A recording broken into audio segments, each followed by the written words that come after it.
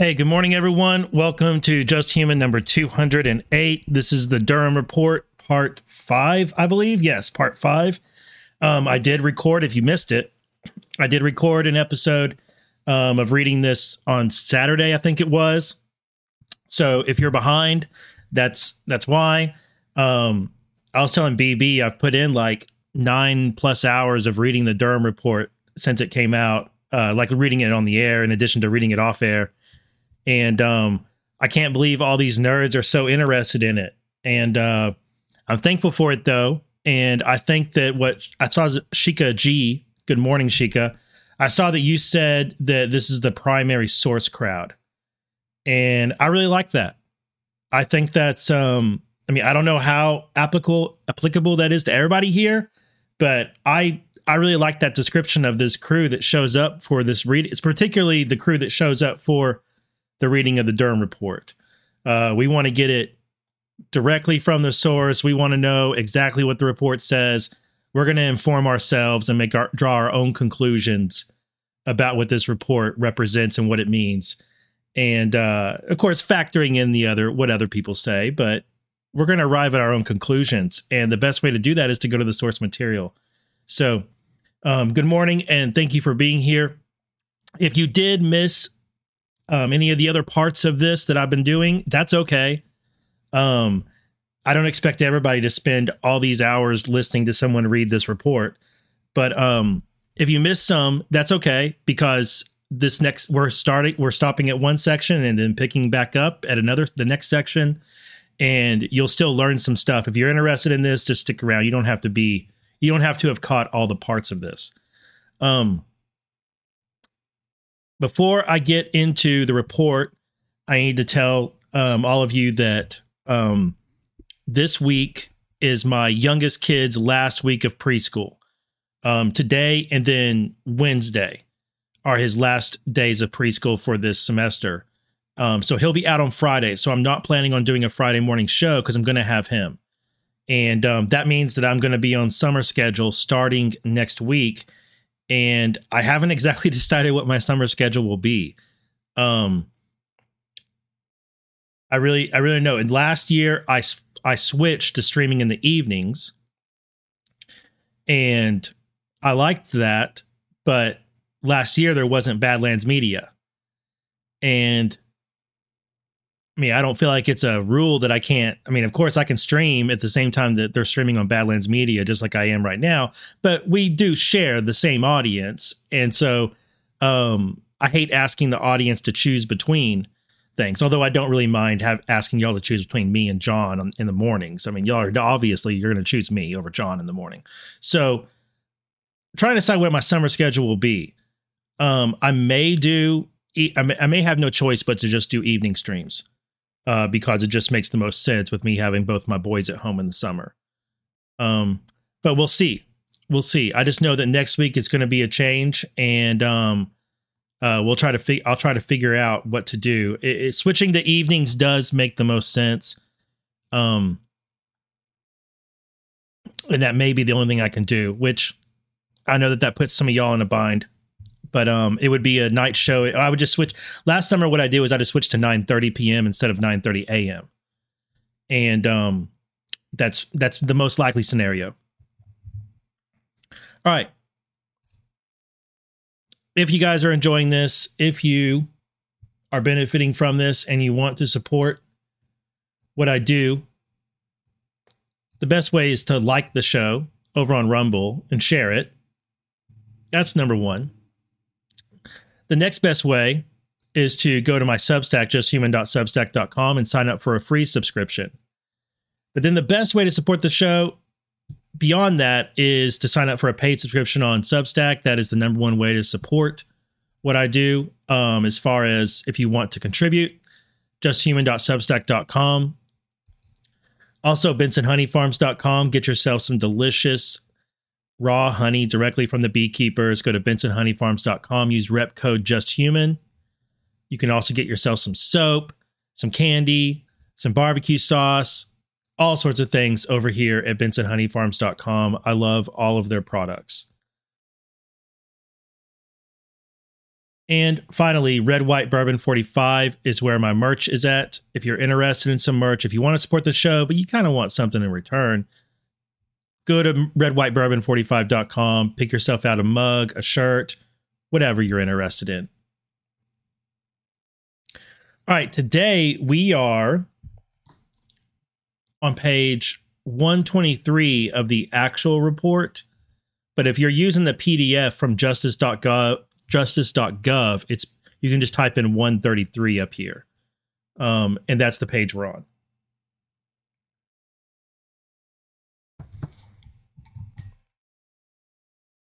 I see some of y'all watched Defected last night. It still blows my mind that Roadhouse and Dirty Dancing aren't the same movie. But somehow in my brain between ages 8 and 14, those two things became the exact same movie, and they've been the same movie in my head up until last night. That was a fun show last night. A lot of laughs, which is good. That's one of my favorite things about Defected on Sunday nights is we end up laughing quite a bit, and then we also end up, sometimes making some serious points. Sometimes we get serious, and deep, but then sometimes we're just so surface and silly. It was so much fun. All right, let's get into this. It's going to be page 123 is where we're starting, the bottom of it. The Steele reports are included in the page FISA application. As discussed in greater detail below, 4 Steele reports, 2016-080, 2016-94, 2016-095, and 2016-102 were relied on by the FBI to support the probable cause in the initial page FISA application and 3 renewals of that application. Before the receipt of the Steele reports, the FBI did not believe there was sufficient probable cause to apply for a FISA warrant against Page. Although the FBI had reason to believe that the Steele reports were opposition research documents commissioned by a law firm and that the candidate's campaign who hired the firm was aware of the Steele reports, there is nothing in the FBI record to show that this was a consideration or subject of debate prior to the use of the Steele information in the initial FISA application targeting Page. Moreover, not a single substantive allegation pulled from the Steele reports and used in the initial Page FISA application had been corroborated by the time of the FISA submission, or indeed, to our knowledge, has ever been corroborated by the FBI. We have a footnote here to the Special Counsel Office's interview of Brian Otten. And it says, notwithstanding this lack of corroboration, the 3 FISA renewal applications on Page continued to use the Steele reporting to support probable cause. The FBI obtained a total of 4 FISC orders targeting Page, which authorized intrusive electronic surveillance of Page and physical searches of certain items of his property from October 2016 through September 2017. Each of the FISA applications set forth the FBI's basis for believing that Page was knowingly engaged in clandestine intelligence activities on behalf of Russia, or knowingly helping others in such activities, and alleged, based in part on the Steele reports, that Page was part of a, quote, well-developed conspiracy of cooperation between Trump's campaign and the Russian government. Steele Report 2016-095. 2. Page allegedly met in July 2016 with Igor Sechin, chairman of Russian energy conglomerate Rosneft, and Igor Devekhin, a senior official in the Russian presidential administration. That's in Steele Report 2016-94. 3. The Kremlin had for years, gathered compromising information on Clinton. Steele Report 2016-080. And 4, Russia had leaked DNC emails to WikiLeaks. An idea concocted by Page and others. Steele Report 2016-102. As discussed above, in late September 2016, OI Attorney 1 received a copy of a draft request to prepare a FISA application targeting Page from Kleinsmith. OI Attorney 1 informed the office that his subsequent primary responsibility was to, quote, wordsmith the application and to gather information regarding sources. In this regard, OI Attorney 1 primarily worked with Case Agent 1 and Kleinsmith. OI Attorney 1 also told the office that he was not aware of the fact that a previous draft application had been prepared by the FBI prior to the receipt of the Steele reports, which OGC determined lacked sufficient probable cause to move forward.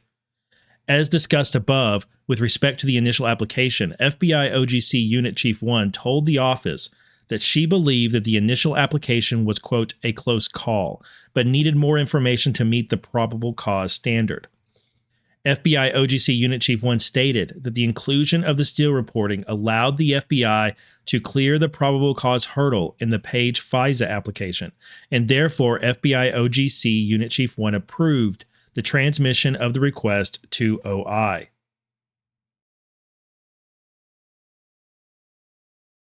Looking at this footnote, that's 686. Okay, we haven't gotten to that one yet. Saw someone saying I'm late. I'm not late. I'm live right now. What are y'all talking about? I think somebody needs to refresh. All right. FBI OGC Unit Chief 1 informed the office, in sum, that she had no concerns with the inclusion of the Steele reporting in the Page FISA application. FBI OGC Unit Chief 1, however, was not aware of what, if any, vetting had been done regarding the allegations prior to the submission of the initial application to FISA.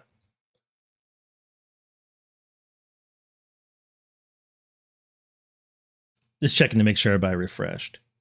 That is one thing about Rumble, is sometimes you have to refresh to notice that it's gone live. It'll just stay on the screen like the thumbnail, even though the channel's gone live. Okay. Finally, FBI OGC Unit Chief 1 told the office that there was some concern that Steele had been hired by a law firm on behalf of the Clinton campaign and the DNC to conduct opposition research on Trump.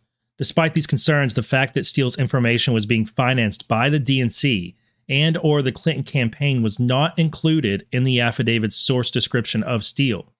The failure to provide this information to the FISC was a major omission, in that the information clearly had the potential to affect the analysis of any bias in the Steele reporting.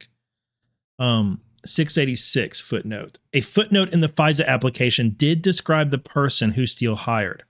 It says this person, quote, never advised Steele as to the motivation behind the research into Trump's ties to Russia. It went on to say, quote, the FBI speculates that the person was likely looking for information that could be used to discredit Trump's campaign. However, as noted above at page 111, prior to the submission of the initial Page FISA application, the FBI in fact knew Steele had told Handling Agent 1, that Fusion GPS had hired him by a law firm, and that this ultimate client was senior Democrats, quote unquote, supporting Clinton. Moreover, it knew that Handling Agent 1's notes of this meeting reflect that, according to Steele, Hillary Clinton was aware of Steele's reporting. With respect to the Steele report allegations in the initial FISA application, OI Attorney 1 told the office that he did not think the FBI was initially concerned with corroborating Steele's reporting, although he recalled that at some point some unknown efforts had been made. Rather than corroborating the allegations, OI Attorney 1 recalled that the FBI's primary focus was on Steele's past reliability as a FBI CHS. In his interview with the office, Case Agent 1 also noted the importance of Steele's past reliability as reason to include Steele's reporting in the FISA application, but also stated in sum that it was essential for the FBI to corroborate the Steele reporting, to include verification of Steele's alleged subsources. To that end, the office directly asked Case Agent 1 whether any of Steele's allegations contained in the initial FISA application had been corroborated. Case Agent 1 stated that, quote, he could not recall anything specific that was fully corroborated. Shockingly, Case Agent 1 told the office that the initial FISA application targeting Page was being done in the hope that the returns would, quote, self-corroborate. Interesting. In any event, over time, and as discussed in more detail below, the FBI did attempt to investigate, vet, and analyze the Steele reports, but ultimately was not able to confirm or corroborate any of the substantive allegations. Notwithstanding these obvious infirmities, the FBI and the department included these allegations in all 4 page FISA applications, including 2 applications after Steele's primary subsource, Igor Danchenko, had been identified, interviewed by the FBI, and was not able to provide corroboration for any of the allegations he provided to Steele. To that end, as discussed more fully below, OI Unit Chief 1 was aware that the primary subsource had been identified and interviewed by the FBI, but OI Unit Chief 1 only later learned that serious questions arose from those January 2017 interviews of Danchenko concerning the reliability of his information, as well as apparent contradictions with Steele's reports. In OI Unit Chief 1's opinion, he doubted that NSD, the National Security Division, would have supported subsequent renewals of the page surveillance had the FBI made it fully aware of the disconnect between Steele's reporting and the FBI's interviews of Danchenko.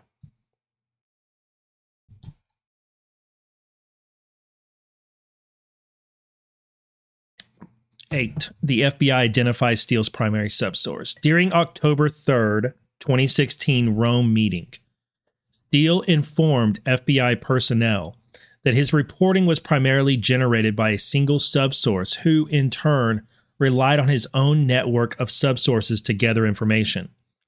Steele stated that his primary subsource traveled freely in Russia and appeared to be well connected. Steele, however, would not provide the FBI with the name of his primary subsource. In late December 2016, the FBI determined that Igor Danchenko, a U.S.-based Russian national living in Washington, D.C., was Steele's primary source. Notwithstanding this fact, the FBI and the department did not correct in the final 2 FISA applications targeting Page the characterization of the primary subsource as being, quote, Russia-based. Next part. Igor Danchenko. From 2005 through 2010, Igor Danchenko worked as an analyst at the Brookings Institution in Washington, D.C., where he focused primarily on Russian and Eurasian geopolitical and economic matters. Danchenko came to be employed at Brookings after writing 2 Brookings Senior Fellows, Brookings Fellow 1 and Brookings Fellow 2, while a student at the University of Louisville. Through that connection, I bet I'm supposed to say Louisville. Through that connection, Danchenko was hired as a research assistant to Brookings Fellow 2. In approximately 2010, Brookings Fellow 1 introduced Danchenko to Christopher Steele. In 2011, Steele retained Danchenko as a contractor for his London-based firm, Orbis Business Intelligence. Looking at footnotes real quick. In his work for Orbis, Danchenko focused primarily on Russian and Eurasian business risk assessment and geopolitical analysis. As discussed above, beginning in June 2016, Steele, using information provided primarily by Danchenko, began to compile and draft the Steele reports containing unsubstantiated allegations of illicit ties between Trump and the Russian government. As discussed in more detail below, from January 2017 through October 2020, and as part of its efforts to determine the truth or falsity of specific information in the Steele reports, the FBI conducted multiple interviews of Danchenko regarding, among other things, the allegations that he provided to Steele that ultimately formed the core of the Steele reports. During these extensive interviews, Danchenko was unable to provide the FBI with corroborating evidence for any of the substantive allegations contained in the Steele reports. In fact, Danchenko claimed that the Ritz-Carlton allegation he provided to Steele were nothing more than, quote, rumor and speculation, and that most of the information he gathered for Steele was the product of casual conversation with people in his social circle, including those parts of the Steele reports used in the Page FISA applications.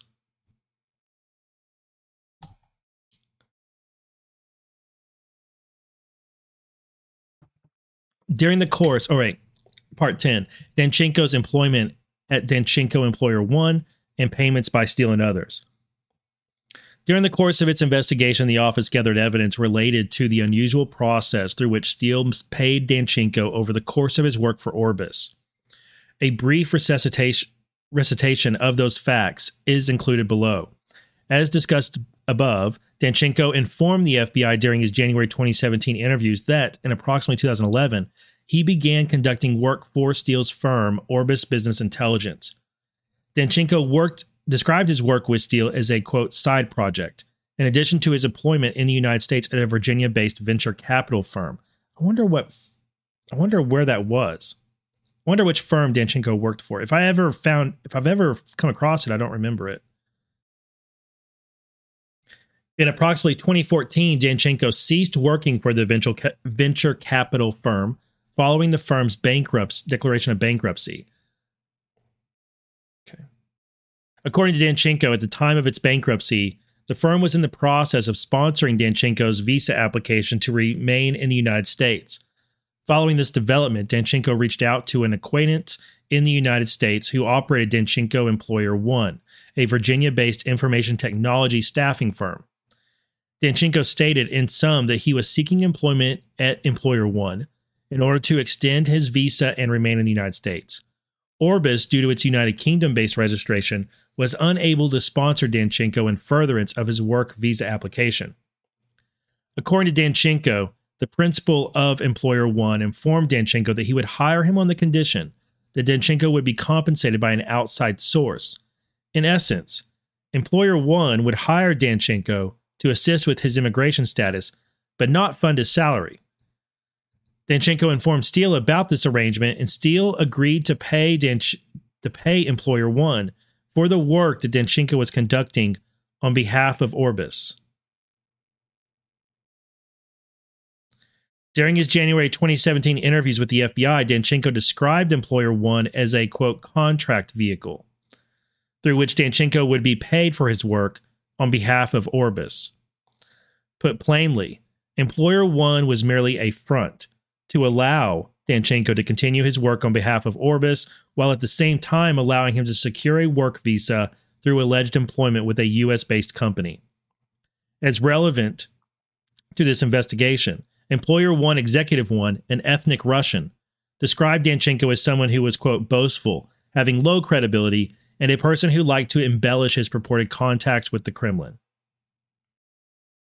The office's investigation discovered that Orbis, through a separate New Jersey-based company, paid Employer One for the work Danchenko performed on behalf of Orbis. In turn, Employer One provided Danchenko with a salary funded by Orbis. By any measure, this was an extremely odd arrangement, given that Danchenko performed no work related to Employer One's primary business purpose, which was the staffing of information technology and engineering contractors. Nevertheless, Employer One ultimately sponsored Danchenko's work visa to remain in the United States. In sworn testimony that Steele provided in litigation in the United Kingdom concerning, among other things, the Steele reports, Steele stated that he paid his sources an average retainer between $3,000 and $5,000 per month. Banking and other records also show that from January 2016 through June 2021, Danchenko received over $436,000 in wire transfers from European businesses, including from Orbis and other entities affiliated with Orbis. These money transfers were in addition to the money that Orbis sent through Danchenko Employer One to fund Danchenko's salary.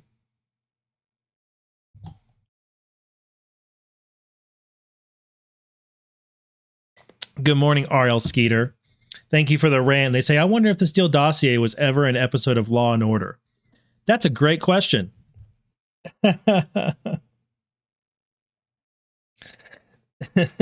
That's a great question. E.H. Kyles, I see your comment. Didn't you find out what firm you worked for during the trial? I don't remember. If I learned, I forgot. It's possible I learned it and I've just forgotten it. Somebody's surely figured it out by now.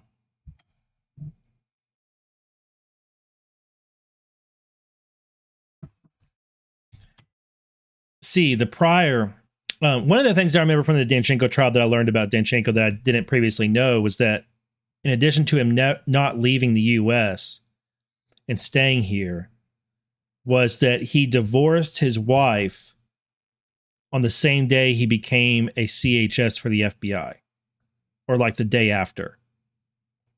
Like him becoming a CHS and him terminating his marriage happened on this either the same day or within 24 hours or so of one another. And it's like the most peculiar thing. Like, did he do that to try and like shield his wife from his work as a CHS or something? Like, did he do that? I don't know. It's just odd to me. And where is his wife? Did she leave the country? Or I don't know. I just thought it was, there's got to be something to that. Him changing his marriage status at the same time he became CHS. All right, next part. The prior counter-espionage investigation of Danchenko and the FBI's failure to account for his possible motivations and allegiance. Danchenko was a known entity to the FBI in December 2016 when he was identified as Steele's primary subsource. As publicly reported, Danchenko was the subject of an FBI counter-espionage investigation from 2009 to 2011. We got a footnote here. Andrew Desiderio and Kyle Cheney, Steele dossier subsource article from Politico. Letter from William Barr. Okay, it's just a citation. No extra commentary. In late 2008, while employed by the Brookings Institution in Washington, D.C., Danchenko engaged two fellow employees, Researcher 1 and Researcher 2, in a happy hour about whether one of the employees might be willing to or able in the future to provide classified information in exchange for money. Researcher 1 was a research fellow for an influential foreign policy advisor who was about to enter the Obama administration. That would be, what's her name? She looks like a sick man. Like she looks like a man that should be hospitalized. What's her name? She's so ugly. Her name escapes me, but that's who they're talking. That's who they're referring to. I can't believe I can't think of her name. I can see her, and I hate that I can see her. I wish I could just see her name instead of seeing her face. According to a Brookings Researcher 1, Danchenko believed that he, Researcher 1, might also enter the Obama administration with the foreign policy advisor and have access to classified information. During this exchange, Danchenko informed Brookings Researcher 1 that he, Danchenko, had access to people. Hill, that's it. Joyful Christian 17. They got it. Yes, Anita Hill. Yes, that's it, right? Hill. Isn't it Anita? Think so. Yeah, that ugly lady. All right. No, not E. Jean Carroll. According to Brookings Researcher 1, Danchenko believed that he, Researcher 1, might also enter the Obama administration with the foreign policy advisor and have access to classified information. During this exchange, Danchenko informed Researcher 1 that he, Danchenko, had access to people who would be willing to pay money for classified information. Fiona, that's it, Fiona, JBA. Anita didn't feel right. It's Fiona. Fiona Hill, that's it. Yes. Ugh, that's gross. Rightly concerned, Researcher 1 informed a U.S. government contact at an appropriate government agency about his encounter, and the information was subsequently passed to the FBI. It's funny how evil people have a way of looking like Skeletor. Fiona Hill definitely has that Skeletor look. You know, it's like they either look like Emperor Palpatine, Skeletor type look to them. Like they're they should be the bad guy and one of the bad guys in Raiders of the Lost Ark. Like Fiona Hill could absolutely just walk onto the set of Raiders of the Lost Ark and be perfectly like blend in with the evil Nazis in that movie. She looks straight out of it. All right, anyway. When interviewed by the FBI, Researcher 1 confirmed the details of interaction with Danchenko. With respect to his interactions with Danchenko at Brookings, Brookings Researcher 1 described Danchenko as sketchy and suspicious. Interesting. The second Brookings employee, Researcher 2, was also interviewed by the FBI. While Brookings Researcher 2 did not specifically recollect the events in question, he did harbor suspicions that Danchenko was connected to Russian intelligence. His suspicions were based in part on the fact that Danchenko held multiple advanced degrees but continued working as a low-level research assistant at Brookings. The implicit assumption being that Brookings unwittingly provided Danchenko access to information of high value to the Russians, or wittingly. Based on the information provided by Brookings Researcher 1, the FBI's Baltimore field office initiated a preliminary espionage investigation into Danchenko. 2 Baltimore field office agents led the investigation into Danchenko. So they're going to be Baltimore Case Agent 1 and Case Agent 2. Brian Auten, who was at the time an intelligence analyst, as opposed to a supervisory intelligence analyst, provided headquarters analytical support to the investigation. The FBI converted its investigation of Danchenko into a, quote, full investigation after learning that Danchenko had been identified as an associate of 2 other FBI espionage subjects, and 2, had previous contact with the Russian embassy and known Russian intelligence officers. In particular, the FBI learned that in September 2006, Danchenko informed one Russian intelligence officer that he had an interest in entering the Russian diplomatic service. 4 days later, the intelligence officer contacted Danchenko and informed him that they could meet that day to work, quote, on documents and then think about future plans, end quote. In October 2006, Danchenko contacted the intelligence officer, quote, so the documents can be placed in the following day's diplomatic mail pouch.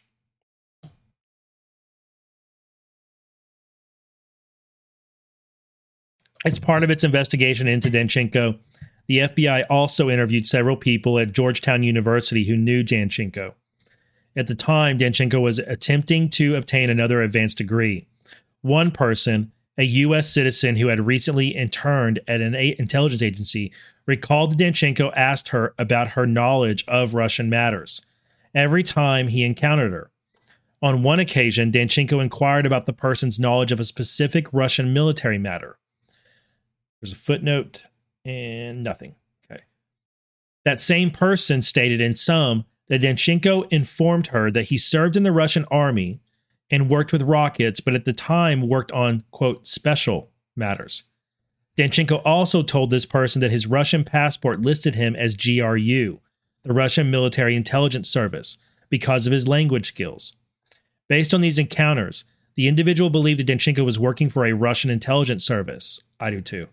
Another Brookings colleague recalled that in 2008, Danchenko informed her that Danchenko, had been absent from work at Brookings because he had been in South Ossetia fighting Georgians.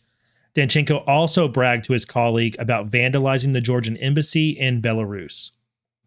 Further, as part of its you know what? These details right here, none of this came out in the Danchenko trial because, like, Durham didn't have a way to get it in. You know, it wasn't. This right here isn't directly relevant to what he was on trial for. So Durham didn't get these specifics in.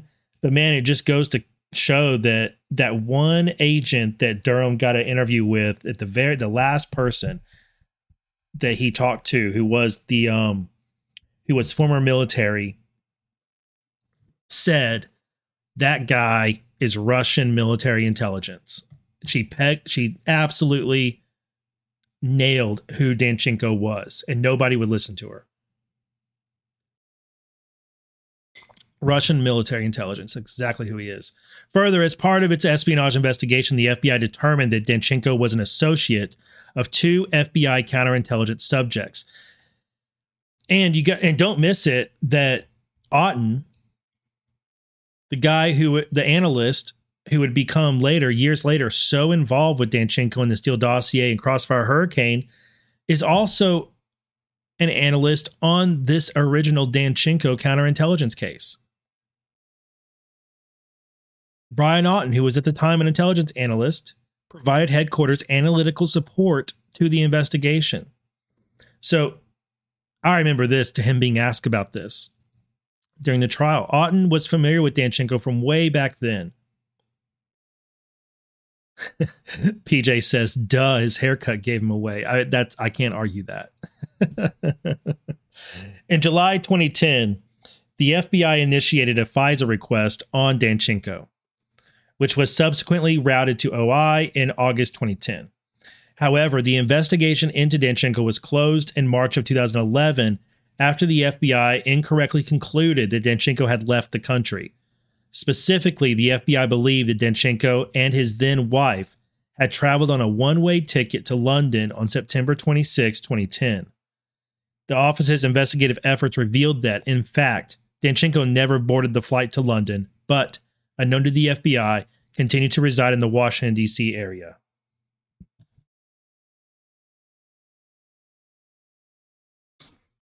I don't know if in 2010 timeframe, McGonigal was... I don't remember what McGonigal was doing during that time, but I can't help but wonder if Danchenko got a warning that he needed to shake the FBI, so he faked a trip out of country. I don't know. Maybe he got tipped off that he was being surveilled, or a case had been opened on him. Maybe it was just luck. I kind of doubt it was luck. I bet he had a tip off. I bet he knew. In 2012, after the counter-espionage investigation of Danchenko had been closed because he was thought to have left the country, Auten exchanged emails with Baltimore Special Agent 2 regarding Danchenko. Specifically, Auten advised Baltimore Special Agent 2 that Danchenko may not have left the United States, as initially believed on September 10. So Auten here is following up months later, concerned about Danchenko, way more concerned. It seems like he was more concerned about Danchenko then than he was when he interviewed him years later. The FBI apparently indicated that it would consider reopening the investigation into Danchenko, but never did.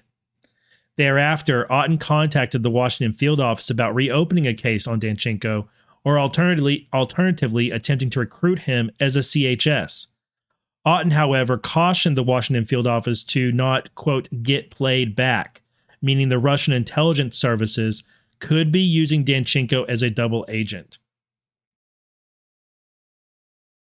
During his interview with the office, Auten stated that he did not know what, if any, action Washington field office took with respect to this information. Ultimately, the case against Danchenko was never reopened by the Baltimore division, and no recruitment effort was undertaken by the Washington field office. The special counsel interviewed both Baltimore Special Agent 1 and Baltimore Special Agent 2. Special Agent 1 believed that based on his review of the case file, Danchenko was connected in some manner to Russian intelligence. Special Agent 1 believed that Danchenko was, quote, hiding in plain sight in the United States while frequently traveling overseas to Europe to be debriefed by Russian intelligence. Baltimore Special Agent 2 stated in sum that the counterintelligence case on Danchenko remained unresolved and, in her opinion, quote, certainly a lot more investigation should have been conducted on Danchenko. This guy was right. That Danchenko, Special Agent 1, that Danchenko was hiding in plain sight and was traveling to Europe to be debriefed. That proved true later when he became a CHS and he flipped on the Russians and started feeding intel to his handler about Russians. I remember specifically his handling agent talking about Danchenko like memorizing a chart or a map on a wall in a meeting room. It's definitely true that he was being debriefed. Russian military intelligence. All right. Danchenko becomes a paid FBI CHS despite unresolved counterespionage investigation. Danchenko was interviewed by the FBI in January 2017 following his identification in December 2016 as Steele's primary subsource. FBI materials reviewed by the office revealed that the primary purpose for the FBI's initial engagement with Danchenko in January 2017 was to recruit him as a paid CHS.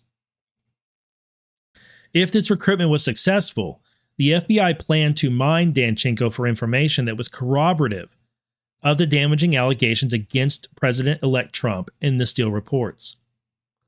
The FBI initially interviewed Danchenko over the course of 3 days, January 24th through 26th of 2017.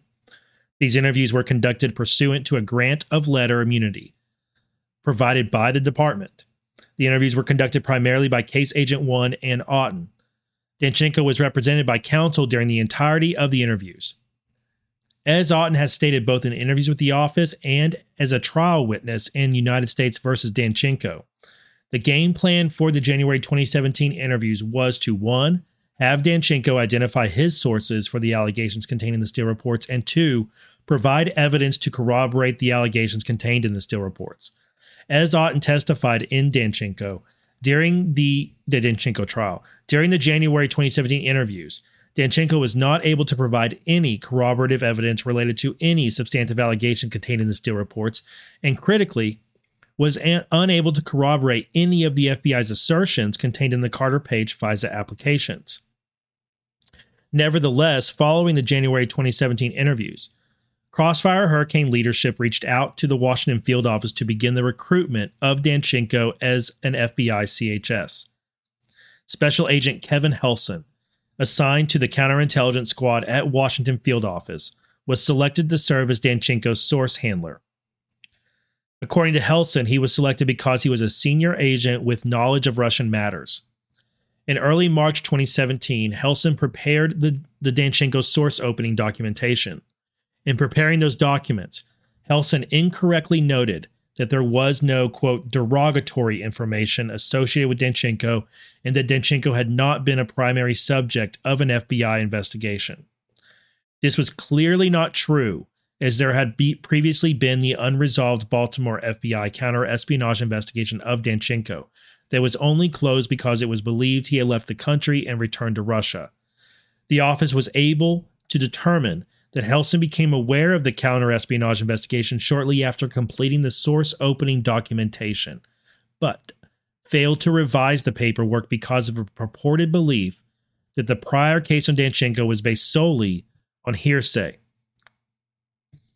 In a November 24, 2020 interview with the office, Helson was shown a spreadsheet listing Sentinel, the FBI's case management system, searches that he performed on March 7, 2017, mere days after completing the CHS opening documentation, in which he specifically queried the counter-espionage case file on Danchenko. So he was well aware of that case.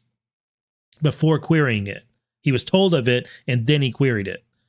Helson stated that he had no recollection as to why he searched certain materials in that case file, and he advised that he would not have thought Danchenko should be the main subject of that type of espionage case, since Danchenko, in Helson's view, was a foreign national without a security clearance. Whatever the reason for not locating and documenting the serious derogatory information, the record is clear. The FBI opened Danchenko as a CHS without ever resolving the Baltimore espionage matter or examining the file.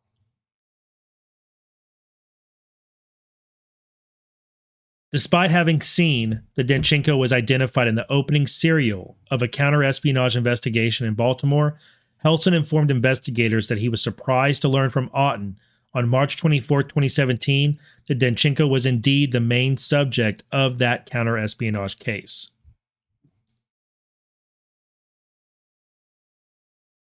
According to Helson, Otten informed him in sum that Danchenko had a long history with Russian intelligence officers and that he had previously pitched someone for classified information. According to Helson, however, Otten advised him that the case against Danchenko was, quote, interesting but was not a significant matter. Helson informed the office that he had a clear recollection of this conversation with Otten. Notably, Otten did not inform Helson that he had previously assisted in the Baltimore investigation. Once Helson learned of the existence of the counter-espionage case against Danchenko, he failed at the time to take even the basic step of conferring with the case agents previously assigned to the matter. In fact, and as discussed in more detail below, Helson did not reach out to Baltimore Special Agent 2 until May 2019, when Danchenko was being evaluated by the FBI CHS Validation Management Unit, and the VMU raised serious concerns about the prior espionage case. When the office asked Helson about his reaction to learning that Danchenko pitched a colleague for classified information, Helson stated, quote, "It sounds like something Danchenko would do. That's how Danchenko works." Helson further stated in sum that the fact Danchenko comes off as a Russian spy is describing half the population of Washington, D.C. Okay, that's pretty funny. In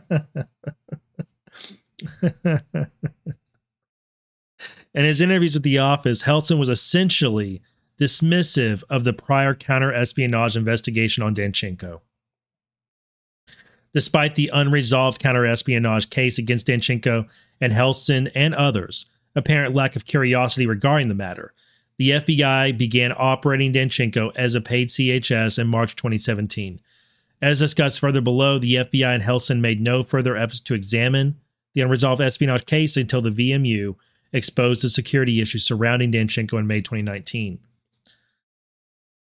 Snarky Dez, good morning, and thank you very much for the rant. They say, corny is your homie, misspellings matter. That is true.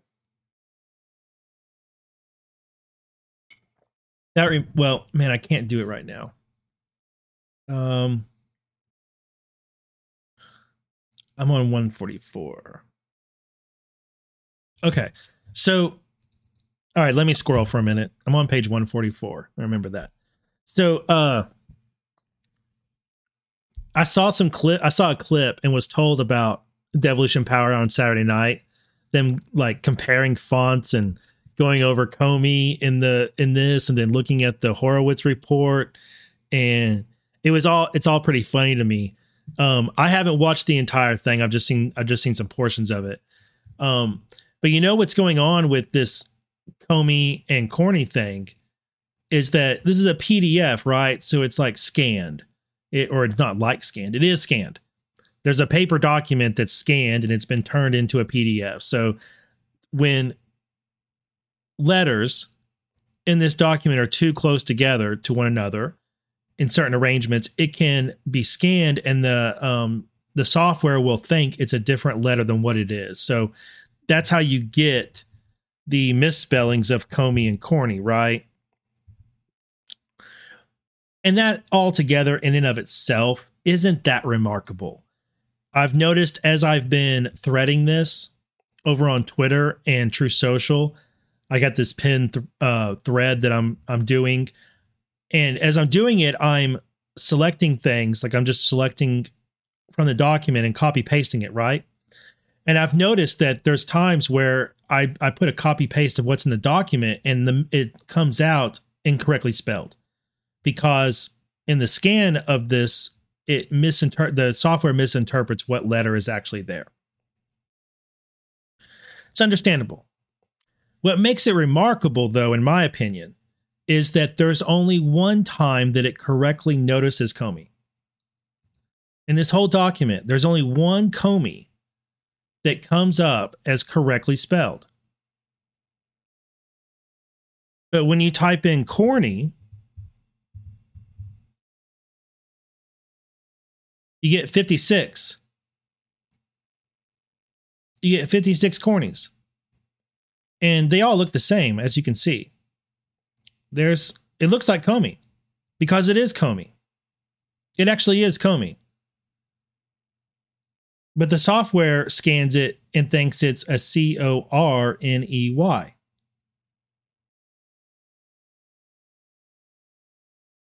But if you go to Comey, it's only got one. And to me, that's actually what makes it significant. The software or the PDF scanning this and finding misspellings or like, merging letters together or breaking them apart. That in and of itself is not that remarkable. It's that there's one time it's correct that makes it remarkable to me.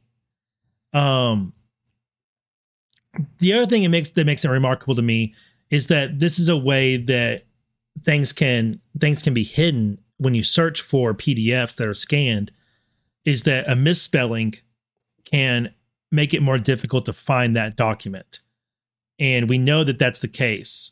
One of the things we know is that Horowitz, after Baker alerted Horowitz and Durham that they didn't have all of his phones, they went back to go look and see, and and Horowitz told his staff to search various spellings because, and he didn't have to explain it, but the inference is that they were misfiled and they had there was a misspelling or there was something that made it when they searched a database to see all right, how many phones from James Baker do we have? If it was misspelled in there, you wouldn't find it when you queried the database.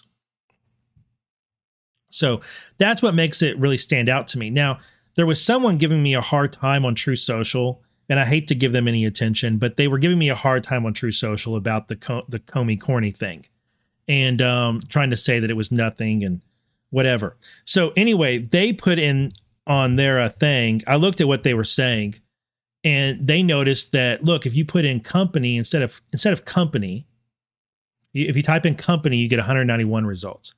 But they were like, look, I can show you this is nothing important. Just search corn panini. Corn panini. Okay.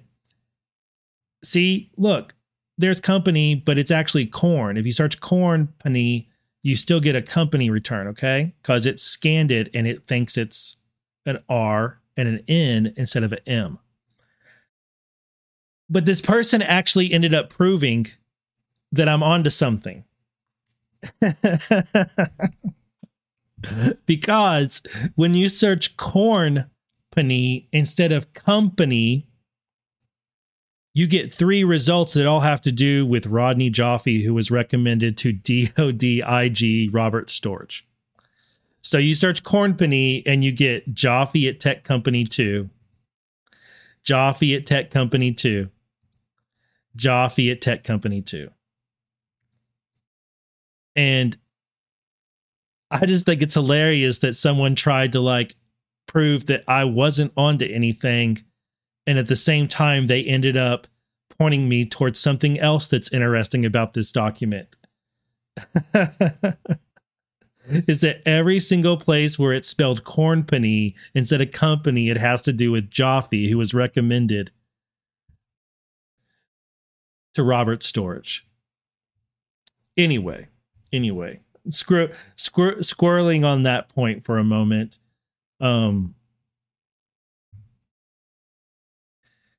It's one of those interesting things where there's a reasonable explanation for why it happens, which grants you plausible deniability, right?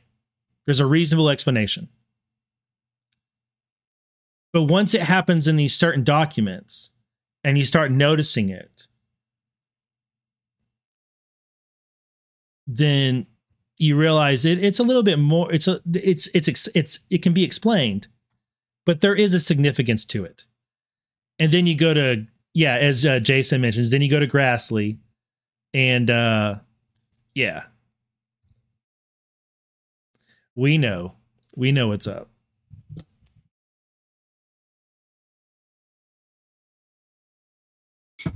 I don't think it's like this massive calm. It's going to like blow everything wide open or whatever. I just think it's a wink, nudge, hat tip thing. For those, it's one of those, if you know things. All right. 2, the VMU examines Danchenko's suitability as a source. The FBI's previous espionage investigation into Danchenko was raised in May 2019 in the context of a human source validation report, an HSVR, on Danchenko prepared by the FBI's VMU. The VMU raised several concerns related to Danchenko's past associations, behaviors, and travel history, including the prior and unresolved espionage case. In addition to the information contained in the prior espionage file, including Danchenko's fairly extensive contacts with known and suspected Russian intelligence officers, the HSVR detailed a February 2018 U.S. Customs and Border inspection of Danchenko when he re-entered the United States after being in the United Kingdom, in which a CBP officer discovered business cards for Russian diplomats residing in England.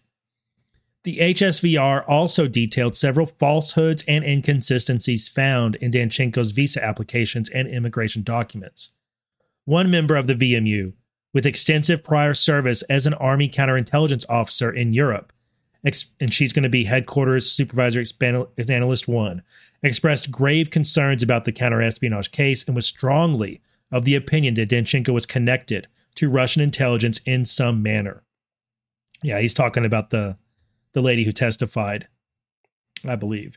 In response to the concerns of Supervisory Analyst 1, and the others in the VMU, Helson reached out to Baltimore Special Agent 2 for the first time, over 2 years after he initially learned of the counter-espionage case against Danchenko. Helson informed the VMU, and later the office, that Baltimore Special Agent 2 stated, in sum, that the investigation was premised on, quote, hearsay at best. However, when interviewed by the office on July 28, 2020, Baltimore Special Agent 2 expressed disbelief when he first learned that Danchenko had been signed up as an FBI source because, among other things, the FBI had not resolved the prior counter-espionage case. When informed that Helson stated to the VMU that Baltimore Special Agent 2 had characterized the predication of the counter-espionage case as hearsay at best, Baltimore Special Agent 2 was adamant that she would never have characterized Danchenko's direct pitch to Brookings Researcher 1 for classified information as hearsay. To the contrary, Baltimore Special Agent 2 stated that the information came directly from the individual who was the target of the pitch for classified information. In 2 subsequent interviews with the office, Baltimore Special Agent 2 again denied ever telling Helson that the counter-espionage case against Danchenko was predicated on hearsay at best. Special Agent 2 confirmed to the office that the Danchenko counter-espionage case would have continued if he had not left the country, as the FBI mistakenly believed he had. When shown Helson's source opening documentation that contained the no derog entry, meaning no derogatory, Baltimore Special Agent 2 agreed that the entry was clearly incorrect. VMU's recommendation to WFO and Helson. The HSVR on Danchenko recommended that he be allowed to remain open as a CHS, but recommended that several steps be taken to help mitigate the VMU's substantial concerns about Danchenko. As an initial matter, when asked why the VMU recommended that Danchenko be allowed to remain open, given the concerns noted above, several individuals who participated in the HSVR stated that the VMU lacked the institutional ability to do anything more than to make recommendations to mitigate CHS issues. One supervisor in the VMU noted that it rarely recommended closure of sources out of a general fear that the field offices would largely be unreceptive to the important recommendations designed to enhance source handling issues if the VMU recommended closure of a source. In addition to the serious concern about the prior unresolved counterespionage investigation, the VMU also highlighted numerous problematic areas that warranted attention. For example, Danchenko's background and employment history had noted inconsistencies and omissions. His assessed motivation providing information to the FBI had changed. His immigration applications omitted certain derogatory information and contained inconsistencies and falsehoods. And, despite his concerns for his personal safety, he traveled frequently to Russia before becoming a CHS.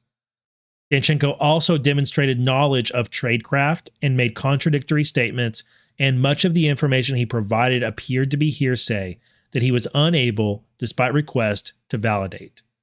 The VMU recommended several steps to mitigate these areas, such as administering a polygraph examination, further controls on his reporting, and additional evaluation, but these did not occur. Instead, Helson and the Washington field office ignored nearly all of the VMU's recommendations and continued to operate Danchenko as a CHS until the WFO was ordered to close Danchenko in October 2020. In total, the FBI paid Danchenko approximately $220,000 during the 3.5 years that Danchenko was a CHS. FBI counterintelligence personnel at the Washington field office and in the counterintelligence division at FBI headquarters opposed efforts to close Danchenko and delayed doing so. Okay, let's look at these footnotes because these have some substance to them. At the time the evaluation was prepared on Danchenko, it was the practice of the VMU not to recommend that a CHS be closed, but rather to make recommendations of things to be done in continuing to operate a source. OSC report of interview, blah, blah, blah, blah, blah, blah, blah. The CHS policy guide, as issued in 2021, now includes requirements that, one, the VMU is to, quote, manage the FBI's validation review process and, quote, must determine what level of validation review is required for each CHS. 2, the Assistant Director for Intelligence is to approve or deny the reopening of a CHS closed for cause. 3, the Directorate of Intelligence manages the Senior Review Board, whose function is to ensure, quote, comprehensive review by senior FBI officials of the FBI's highest risk CHSs. Next footnote. The FBI uses a polygraph examination as a straightforward and practical way to assess a source's motivations, allegiances, and vulnerabilities. Okay.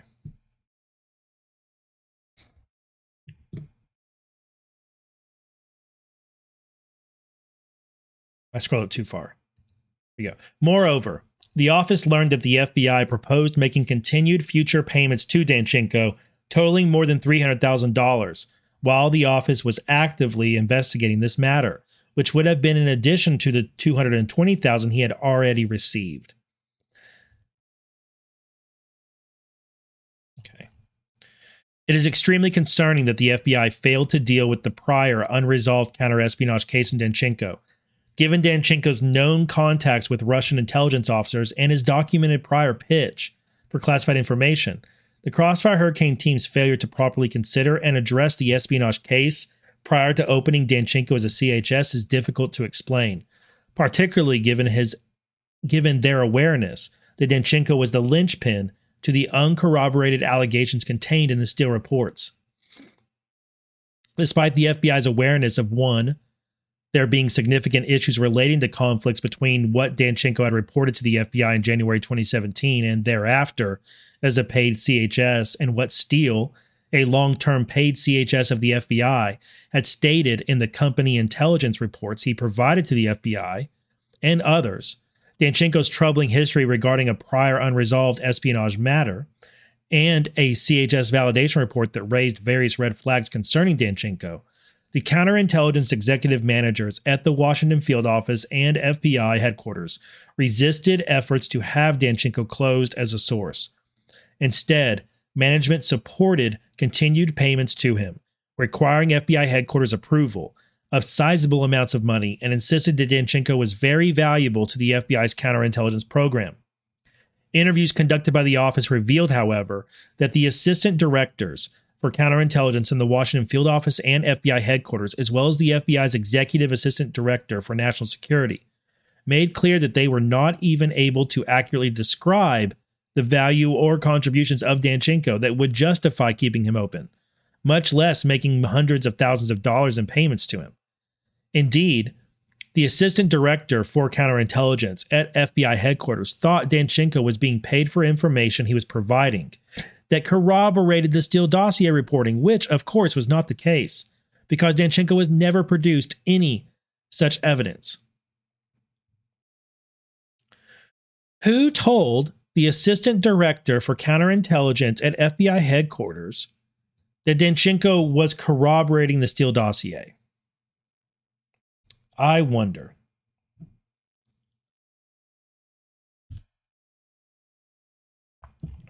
I think I missed a rant. DZ Dork, good morning. They say, why would they need to OCR scan the document? Why wouldn't it be provided digitally in the first place? I don't have the answer for that. Straight up. I don't got the answer for that. I don't know. By 1, ignoring the significance of Danchenko's prior status as a subject of counter-espionage investigation. By the way, thank you for the rant. Good morning. Ignoring the significance of Danchenko's prior status as a subject of counter-espionage investigation. 2, failing to resolve the conflict between that history and his role as a primary subsource for Steele reporting. And 3, failing to follow through on VMU's recommendations for continued operation of Danchenko as a CHS. Helson and the Counterintelligence Division missed another opportunity to make any needed course corrections to Crossfire Hurricane and in the use of Danchenko as a CHS. D. Danchenko's relationship with Charles Dolan. All right, before we launch into this segment, we are going to take a intermission to refill coffee cups, and then we will come back. Let me...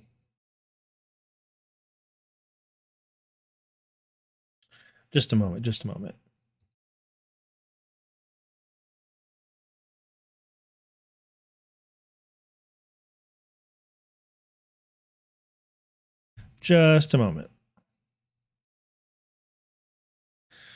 All right. We are going to go to intermission. Let me get this music set up.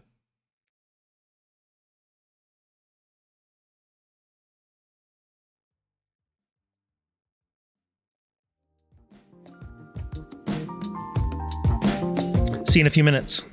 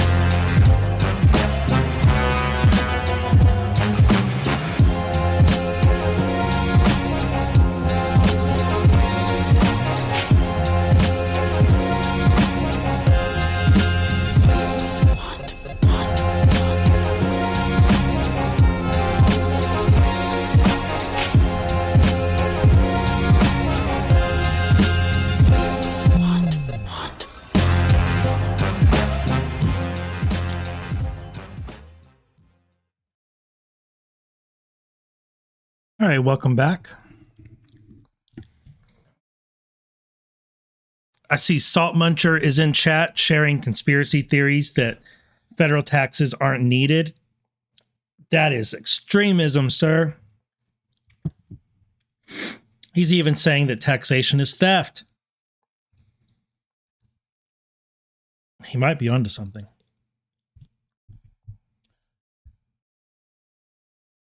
I just might agree. All right, R.L. Skeeter, thanks for the Rumble rant. I say I find it odd or interesting that in Durham's report, he repeatedly states that the investigation in Danchenko ceased because it was thought he was out of the country. Is there a there to this? Well, there was a flight booked for him and his wife to fly to England, I think it was. And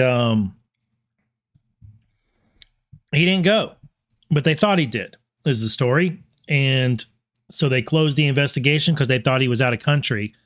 How much of it is that he duped them and how much of it is that they didn't do a good job tracking him? I don't know.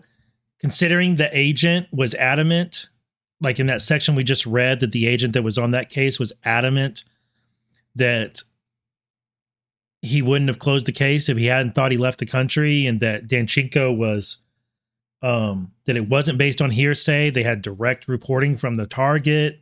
I think he slipped. I think he gave the FBI the slip. That's what I think.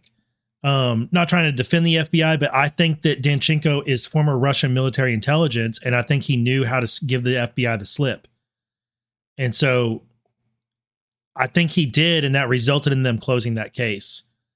And he continued to go back and forth. I don't know what gave.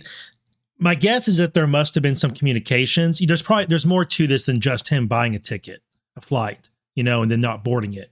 There's probably some communications and some other things that indicated that Danchenko was preparing to leave the country that led up to them believing that he actually had left, So, I mean, they were aware of the flight, right?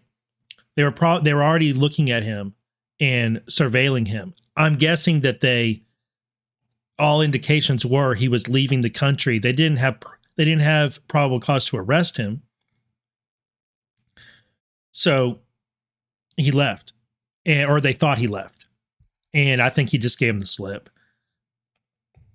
But the real problem is that when they became aware that he was in the country and wanted to interview him because they suspected him of being one of Steele's sources, if not the source, they should have pulled up that prior case and reopened it. Like, that's the real problem, is that prior counter-espionage case should have been reopened and dealt with.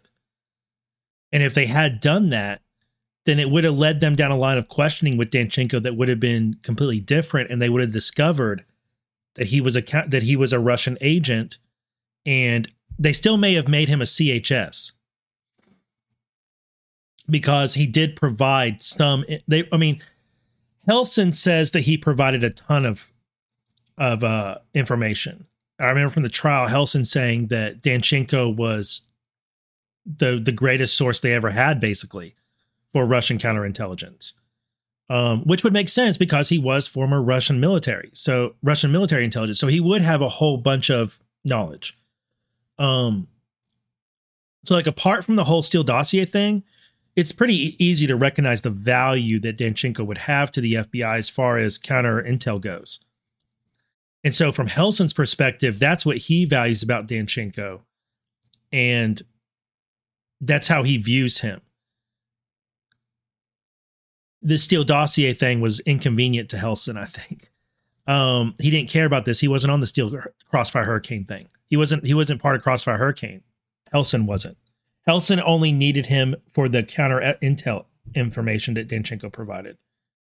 And he valued that information so much that Helson was willing to lie and falsify forms and other things in order to keep or to open Danchenko as a CHS and to keep him open as a CHS. He was willing to ignore all those other things. wrongly. He shouldn't have done that. But yeah, they closed it because he left town, or they thought he did. And I'm sure there's far more to it than we know right now. But what's funny to me, like, well, I guess it's not funny, but there's some kind of weird irony, is that the allegations that this whole Crossfire Hurricane plan is premised on, of course, is that there's this secret plan and collusion between Trump and Russia, when in fact those allegations are coming from a literal Russian military intelligence officer. Or like the predicate for the FISA on page is coming from a Russian military intelligence guy. So the real Russia collusion is between Hillary campaign, DNC, FBI. That's where the real collusion was. All right. Filter Dog over on Foxhole ask, and thank you for the gold pills. He says, why did the corny Comey problem happen with FOIA? What you're asking, why did? I think the why of it is to hide things. So if you're looking for documents that contain stuff about Comey, if you make sure it all says corny, then when you search it, it doesn't come up. So, and that's why the drops taught us to search corny, so that we could find more documents that had access. If you go to justice.gov and search corny, you'll get a ton of hits. All right. Danchenko's relationship with Charles Dolan. When interviewed by the FBI in June 2017, Danchenko failed to disclose the role of a U.S.-based individual named Charles Dolan. That Charles Dolan played in the reporting Danchenko provided for inclusion in the Steele reports. In particular, Danchenko denied that Dolan provided any specific information contained in the Steele reports. However, Dolan acknowledged to the office that he provided information to Danchenko related to Paul Manafort's firing as Trump campaign manager. Dolan admitted to the office that his allegation, which appears in the Steele Report 2016-105, was fabricated. It's crazy to me that Dolan can admit to Special Counsel Durham that he lied about that, but not be charged. But I guess it's because Durham would have to prove that Dolan knowingly provided that false allegation to Danchenko, knowing it would end up in the Steele report and knowing that it would be used against, that it would be used in a FISA application. And how you would have to prove that Dolan was aware that him providing this allegation would lead to the things it led to, because otherwise it's just bar talk, right? That's the way it is. As discussed in a previous section during October 3rd, 2016 Rome meeting, Steele provided the FBI with the names of 4 U.S.-based individuals who might have information on Trump's connections to Russia. 3 of the names provided by Steele were Washington, D.C.-based individuals Charles Dolan, U.S. Person 1, and U.S. Person 2. I would love to know who they are. An FBI report of a September 18th and 2017 interview of Steele cryptically mentioned that Danchenko had drinks with Dolan, but the report included no further information on that topic. In the same interview, however, Steele also stated that Dolan could have been the, quote, American political figure associated with Donald Trump in his campaign, referenced in the following paragraph of Steele Report 2016-105. Speaking separately, also in late August 2016, an American political figure associated with Donald Trump and his campaign outlined the reasons behind Paul Manafort's recent demise. He or she said it was true that the Ukraine corruption revelations had played a part in this, but also several senior players close to Trump had wanted Manafort out, primarily to loosen his control on strategy and policy formulation. Of particular importance in this regard was Manafort's predecessor as campaign manager, Corey Lewandowski, who hated Manafort personally and remained close to Trump, with whom he discussed the presidential campaign on a regular basis. The following section discusses in greater detail Dolan's role in the Steele dossier reporting and his relationship with Danchenko.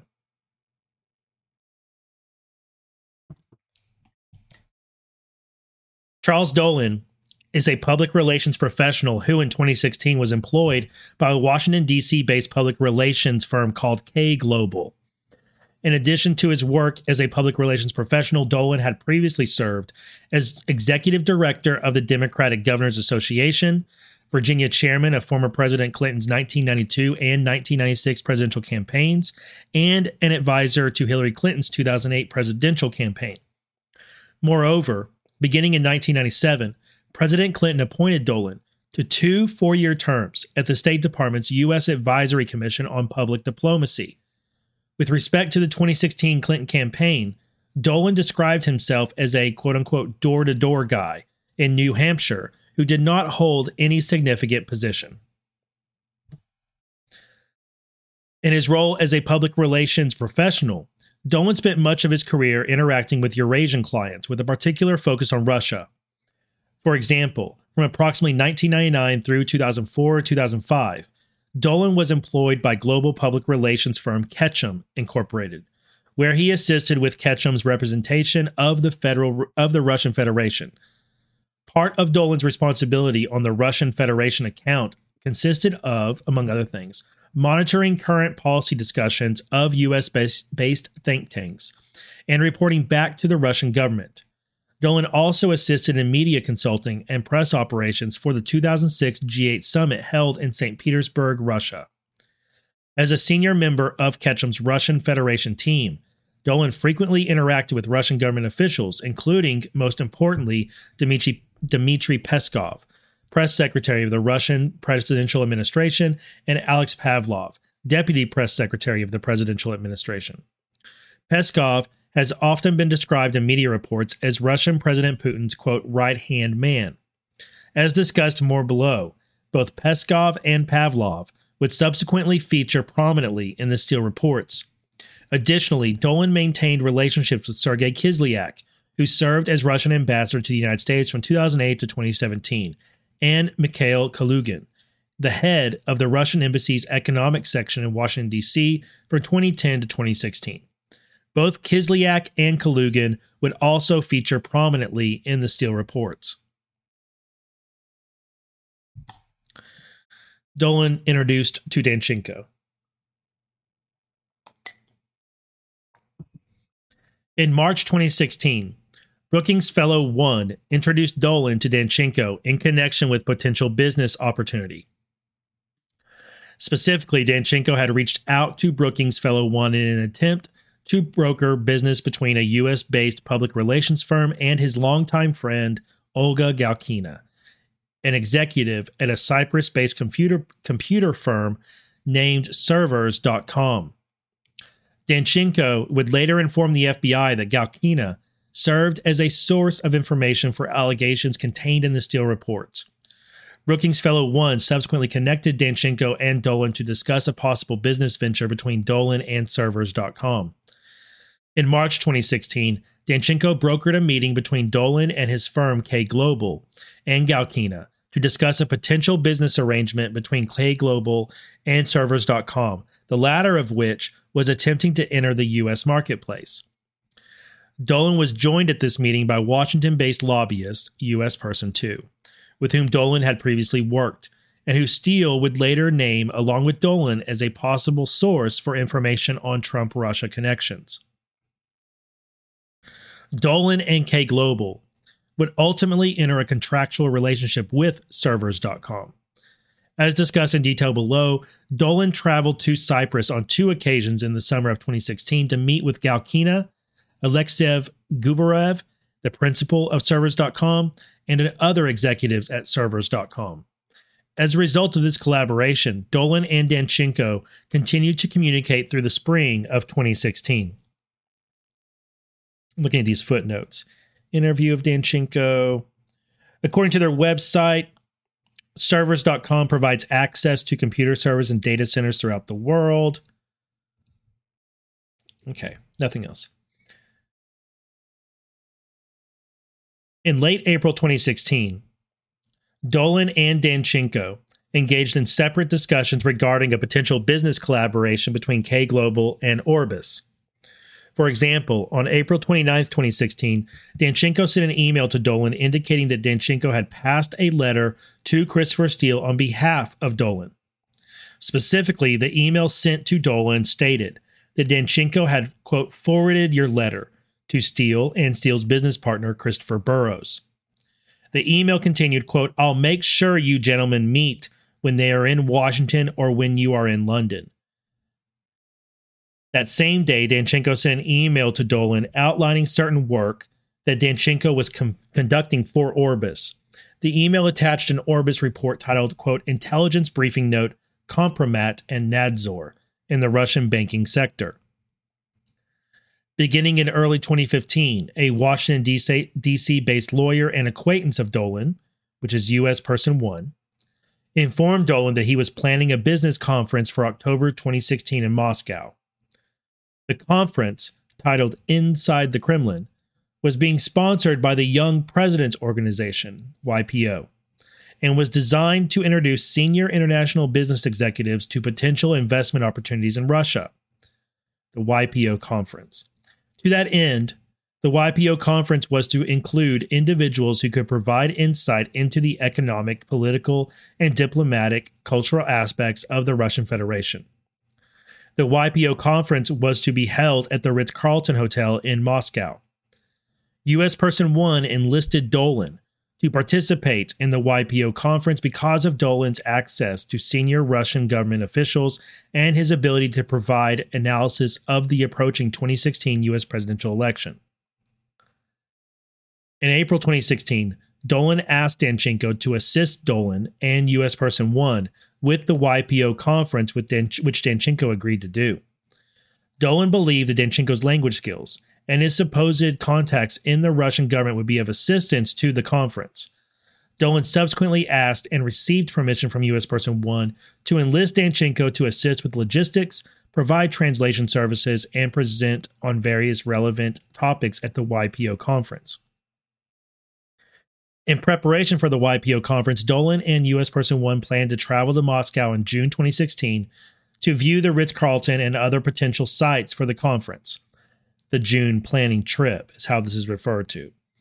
At the same time, Danchenko informed Dolan that he would be present in Moscow in June on other business. On April 30th, 2016, Dolan sent an email to a U.S.-based acquaintance and stated in part the following. Waiting on confirmation for meetings with Kremlin.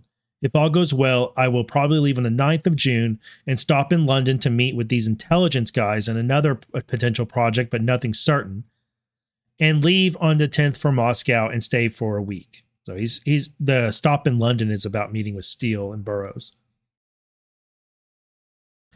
In his interviews with The Office, Dolan denied meeting with Steele. Travel records confirm that Dolan did not travel to London prior to the June planning trip. In fact, the office was not able to find any definitive evidence to indicate that Dolan ever met with Steele. To further prepare for the YPO conference, in May, July, and October 2016, Dolan and U.S. Person 1 attended at least 3 meetings at the Russian embassy in Washington, D.C., and communicated with Russian embassy staff, including Ambassador Sergei Kislyak and head of the economics section, Mikhail Kalugin. As noted above, both Kislyak and Kalugin would feature prominently in the Steele reports. Danchenko was not present at any of these meetings. In anticipation of the June planning trip to Moscow, Dolan attempted to communicate with Press Secretary Peskov and Deputy Press Secretary Pavlov, as well as former Russian President and then Prime Minister Dmitry Medvedev. Dolan had previously attended several lunches with Medvedev when he, Dolan, served as an advisor to the Valdai Club in connection with his work at Ketchum. The Valdai Club is a Moscow-based think tank that is closely associated with Russian President Putin and is viewed by many in the West as a vehicle for Russian propaganda. In May 2016, Dolan reached out to Medvedev's press secretary to have Medvedev speak at the YPO conference. When interviewed by the FBI in September 2017, Steele noted that his primary subsource, Danchenko, has subsources who had access to Dmitry Peskov. In particular, Steele stated that information in the reports involving Peskov stemmed from a friend of his primary subsource, Danchenko. Later in the interview, Steele informed the FBI that his primary subsource had a subsource who had contact with Alexei Pavlov and had conversations with Pavlov about Peskov. Steele told the FBI that his unidentified source was close to then Russian Prime Minister Dmitry Medvedev. As discussed above, Dolan claimed to have met Medvedev on several occasions. Steele also stated that his primary subsource, Danchenko, would meet Pavlov for drinks when he, the primary subsource, traveled to Russia. However, as discussed more fully below, the office found no information to indicate that Danchenko maintained a relationship with Pavlov.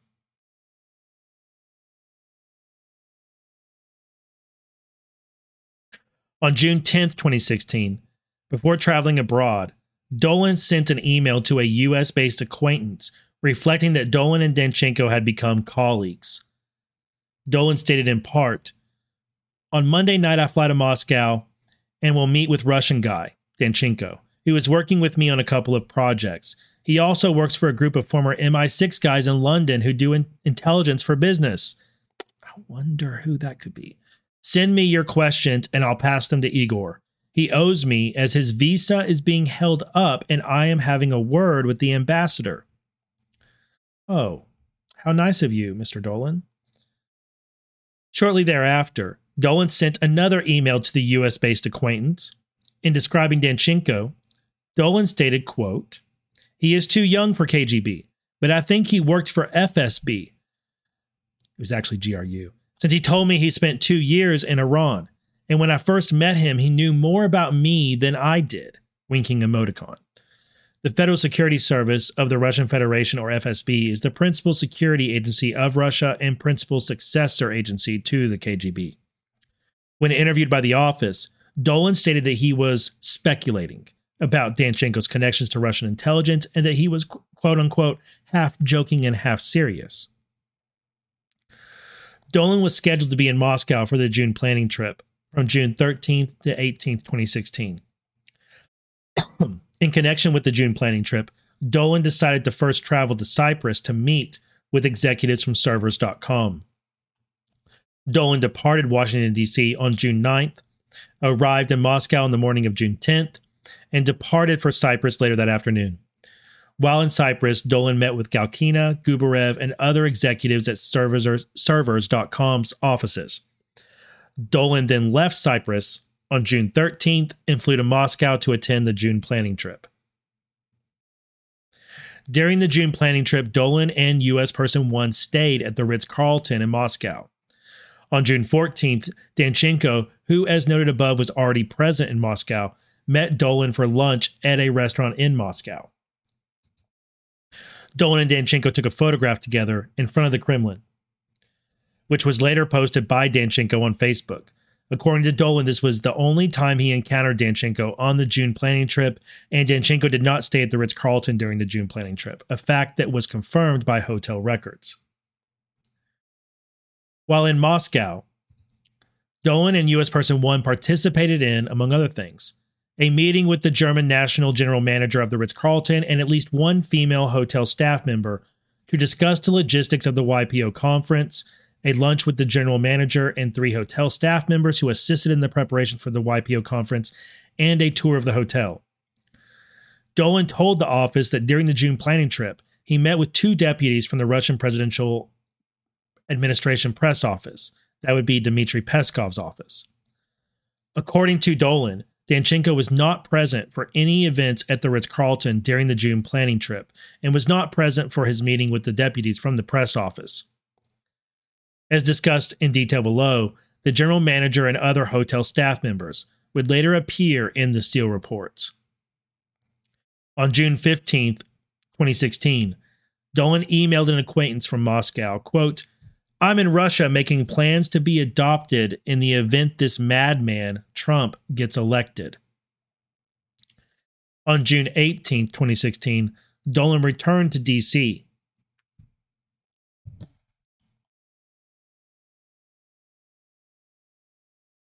On June 17th, 2016, Danchenko flew from Moscow to London and met with Christopher Steele on the following day. 3 days later, in Steele Report 2016-080, dated June 20th, 2016, an allegation appeared that describes salacious sexual activity that Trump allegedly had participated in while a guest at the Ritz-Carlton, Moscow. The allegation stated, in part, according to Source D, where he or she had been present, Trump's perverted conduct in Moscow included hiring the presidential suite of the Ritz-Carlton, where he knew President and Mrs. Obama, whom he hated, had stayed on one of their official trips to Russia, and defiling the bed where they had slept by employing a number of prostitutes to perform golden showers or urination shows in front of him. The hotel was known to be under FSB control, with microphones and concealed cameras in all the main rooms to record anything they wanted to. The Ritz-Carlton episode involving Trump, reported above, was confirmed by Source E, a senior Western member of staff at the hotel, who said that he or she and several of the staff were aware of it at the time and subsequently. He or she believed it had happened in 2013. Source E provided an introduction for a company ethnic Russian operative to Source F, a female staffer at the hotel when Trump had stayed there, who also confirmed the story. Certain of the information in the June 20th, 2016 Steele report reflected facts that Dolan learned from the June planning trip to Moscow. For example, while at the Ritz-Carlton, Dolan 1 received a tour of the hotel and, according to Dolan, possibly the presidential suite, and 2 met with senior Western member of the staff, in context the general manager. That was a German guy. I remember him from the Danchenko trial, and other staff of the Ritz-Carlton. As noted, Danchenko did not stay at the Ritz-Carlton in June 2016, but had lunch with Dolan during the June planning trip at some other location. Notably, when interviewed by The Office, U.S. Person 1 recalled he and Dolan took a tour of the presidential suite. Following his initial interview at The Office, Dolan called U.S. Person 1, and U.S. Person 1 confirmed that he, U.S. Person 1, and Dolan had in fact taken a tour of that presidential suite. During that tour, a hotel staff member told the participants that Trump had previously been a guest in the presidential suite. According to U.S. Person 1, the staff member informed them that Donald Trump had stayed in the suite, but did not mention any sexual or salacious activity. When interviewed by The Office, Dolan's recollection about taking a tour of the presidential suite at the Ritz-Carlton was inconsistent, and his recollection vacillated over the course of several interviews. Dolan stated in some that it was possible that he, Dolan, had told Danchenko about the presidential suite and Trump, but he had no specific recollection of doing so. Dolan was adamant that he never told Danchenko about any salacious sexual activity that occurred in the suite. The Office also interviewed the then general manager of Ritz-Carlton Moscow. The general manager, a German citizen who does not speak Russian, was described in the Steele report as, quote, senior Western member of staff at the hotel and identified as Source E. The general manager did not recognize the photograph of Danchenko that he was shown by The Office. He also denied having knowledge of the Ritz-Carlton allegations concerning Trump at any time prior to them being reported in the media. As such, the general manager adamantly denied discussing such allegations with or hearing them from Danchenko or anyone else. Further, the office obtained records from the Ritz-Carlton Moscow that revealed that Trump was a guest at the hotel in 2013, but did not stay in the presidential suite then or at any other time.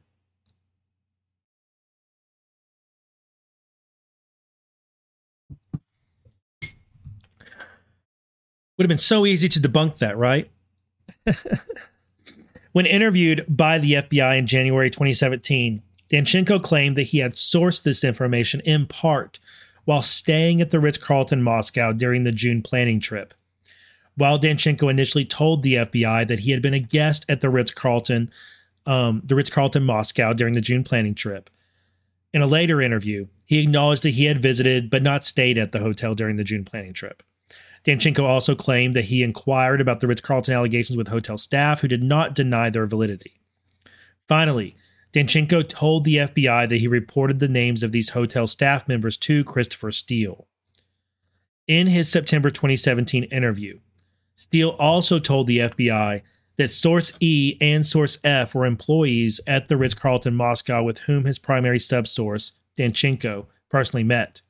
Thus, it seems apparent that Danchenko provided the general manager's information to Steele. Danchenko also told the FBI that Source D, another purported source of the Ritz-Carlton allegations, could be referring to Sergei Milyan. In a subsequent May 2017 FBI interview, while serving as an FBI CHS, Danchenko again confirmed that he had spoken with hotel management about the Ritz-Carlton allegations. In that interview, Danchenko also stated that Source E was probably one of the hotel managers. Got a footnote here. However, as discussed in more detail below, Danchenko told the FBI that his purported first contact with Milyan was July 21st, 2016. Since Danchenko was the only Orbis person who reportedly had contact with Milyan, his contention that Milyan could be a source for the Steele report dated June 20th, 2016 was an impossibility. In other words, a lie. When interviewed by the FBI in September 2017, Christopher Steele stated that Source D was in fact Sergei Milyan, an individual who was in direct contact with his primary subsource, Danchenko. However, given that Danchenko repeatedly told the FBI that the first and only time he allegedly communicated with someone he thought was Milyan was late July 2016 when he received an anonymous call from a male with a Russian accent, it would have been impossible for Milyan to have been a source for the Ritz-Carlton allegations and other information to Danchenko in June 2016. Thus, Danchenko's statements to the FBI about having no previous contact with Milyan were false, or Danchenko's statements to Steele about Source D were false, or Steele gave knowingly false information to the FBI. Footnote: as discussed below, the Crossfire Hurricane team appears to have never endeavored to resolve this question. The office found the general manager's statement that he never met with Danchenko to be credible, especially in light of his well-spoken, thoughtful demeanor and his confidence in his recollections. Based on the above analysis, the only person who met with both Danchenko and the Ritz-Carlton general manager and the other managers during the June planning trip was Dolan. The same Steele report 2016-080 that contained the Ritz-Carlton allegations also contained the following allegation. Continuing on this theme, Source G, a senior Kremlin official, confided that the Clinton dossier was controlled exclusively by senior Kremlin spokesman Dmitry Peskov on the direct instructions of Putin himself. The dossier had not been made available as yet, inter alia, to any foreigners, including Trump and his inner circle. However, Putin's intentions with regard to the dossier and future dissemination remained unclear. When interviewed by the FBI in September 2017, Steele identified Source G as Alexei Pavlov, the deputy press secretary for the Russian presidential administration. Steele stated in sum that this information was collected by his primary subsource, Danchenko, during a trip to Russia, which, given the date of the report, would coincide with his June 2016 trip and Dolan's June planning trip. The FBI appears to have never addressed this particular allegation with Danchenko or explored whether Danchenko maintained a relationship with Alexei Pavlov. The office has not seen any independent evidence to indicate that Danchenko had a relationship with Pavlov. As discussed above, Dolan, however, did have a relationship with Pavlov. Leading up to the June planning trip, Dolan attempted to contact Pavlov on several occasions. Dolan, however, stated that he could not recall if he connected with Pavlov prior to or during the June planning trip. In light of these facts, there appears to be a real likelihood that Dolan was the actual source of much of the Ritz-Carlton and Pavlov information contained in the Steele reports. Okay, let me see how long this section is so I know if I can get... Okay, no, I can get through this. Okay. Dolan returns to Cyprus in July 2016. Following the June planning trip, Dolan returned to Washington, D.C., where he continued to communicate with both Danchenko and Galkina. In July 2016, Dolan returned to Cyprus to meet with Galkina, Gubarev, and other executives at Servers.com. Curiously, Steele was in Cyprus at the same time Dolan was meeting with Galkina and others in Cyprus. I wonder. What a coincidence. During this July trip, and continuing through the fall of 2016, Dolan and Galkina communicated regularly via telephone, email, and social media. In several of these communications, Dolan and Galkina discussed their political views, support for Clinton, and Galkina's future employment. For example, during the July 2016 meeting in Cyprus, Dolan gave Galkina an autobiography of Clinton, which he signed and inscribed the handwritten message, quote, "To my good friend Olga, a great Democrat." On July 13th, 2016, Galkina sent a message to a Russia-based associate and stated that Dolan had written a letter to Dmitry Peskov, the Russian press secretary, in support of Galkina's candidacy for a position in the Russian presidential administration. In his interviews with The Office, Dolan did not recall the specific position Galkina was referring to and noted that it was possible that he reached out to Peskov on behalf of Galkina, but had no specific recollection of doing so. On July 22nd, 2016, Dolan sent an email to Galkina and informed her that he would be attending a reception for Hillary Clinton. Shortly thereafter, Galkina responded, quote, "Tell her, please, she, Mrs. Clinton, has a big fan in Cyprus. Can I please ask you to sign for me her anything?" In August 2016, Galkina sent a message to a Russia-based associate describing Dolan as a, quote, "advisor to Hillary Clinton." Galkina further commented regarding what might happen if Clinton were to win the U.S. presidential election, stating in Russian, quote, "When Dolan takes me off to the State Department to handle issues of the former USSR, then we'll see who is looking good and who is not." In September 2016, Galkina made a similar comment in a message to the same associate, stating in Russian that Dolan would, quote, "take me to the State Department if Hillary wins." Let me check these footnotes real quick.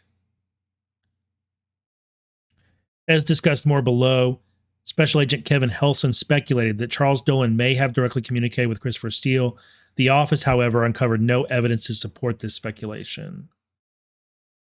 Okay.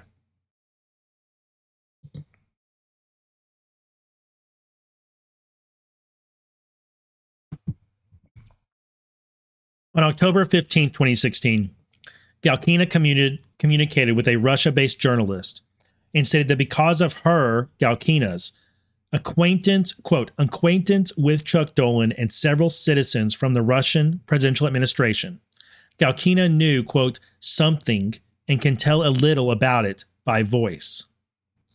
On November 7th, 2016, what she's meaning is she can talk to them in person. She knows a little something and she can talk to them in person about it. She can't message it to them. On November 7th, 2016, the day before the 2016 presidential election, Galkina emailed Dolan in English and stated in part, "I am preparing you some information on former USSR UIC countries. Igor," meaning Danchenko, "possibly told you about that. Tomorrow your country is having a great day. So, as a big Hillary fan, I wish her and all her supporters to have a victory day. Hope that someday her book will have one more autograph on it. Thank you for your help and support. Best regards, Olga. What she means right there is that she's hoping one day Hillary Clinton herself will sign the book that Dolan gave her. When initially interviewed by The Office, Dolan stated that Galkina was the, quote, last person with whom he would ever discuss U.S. politics. However, in a subsequent interview, when confronted with emails and social media messages with Galkina evincing communications about Clinton and the 2016 U.S. presidential election, Dolan admitted that he had some discussions with Galkina about the 2016 election and her support for Clinton. However, in an August 2017 FBI interview, Galkina stated in sum that she discussed some of the information contained in the Steele reports with Dolan. Despite Galkina's identification of Dolan as someone with whom she discussed the Steele reports and the fact that Dolan resided in the Washington, D.C. area, the FBI failed to interview Dolan about Galkina's statements concerning the Steele reports. And check it, guys. They knew of Dolan in August 2017 because they interviewed Galkina then. And Galkina told them, yeah, I talked to Dolan about some of the allegations in the Steele dossier. But the FBI didn't go and interview Dolan. I also, like, this instance here, Durham caught Dolan in a lie. Durham flat out caught Dolan lying about about talking to Galkina about U.S. politics. And he's got him dead to rights. He has all these Facebook messages. He's got Dolan's gifted Hillary Clinton book with his signature in it. I don't understand why Dolan's not charged with lying to the special counsel.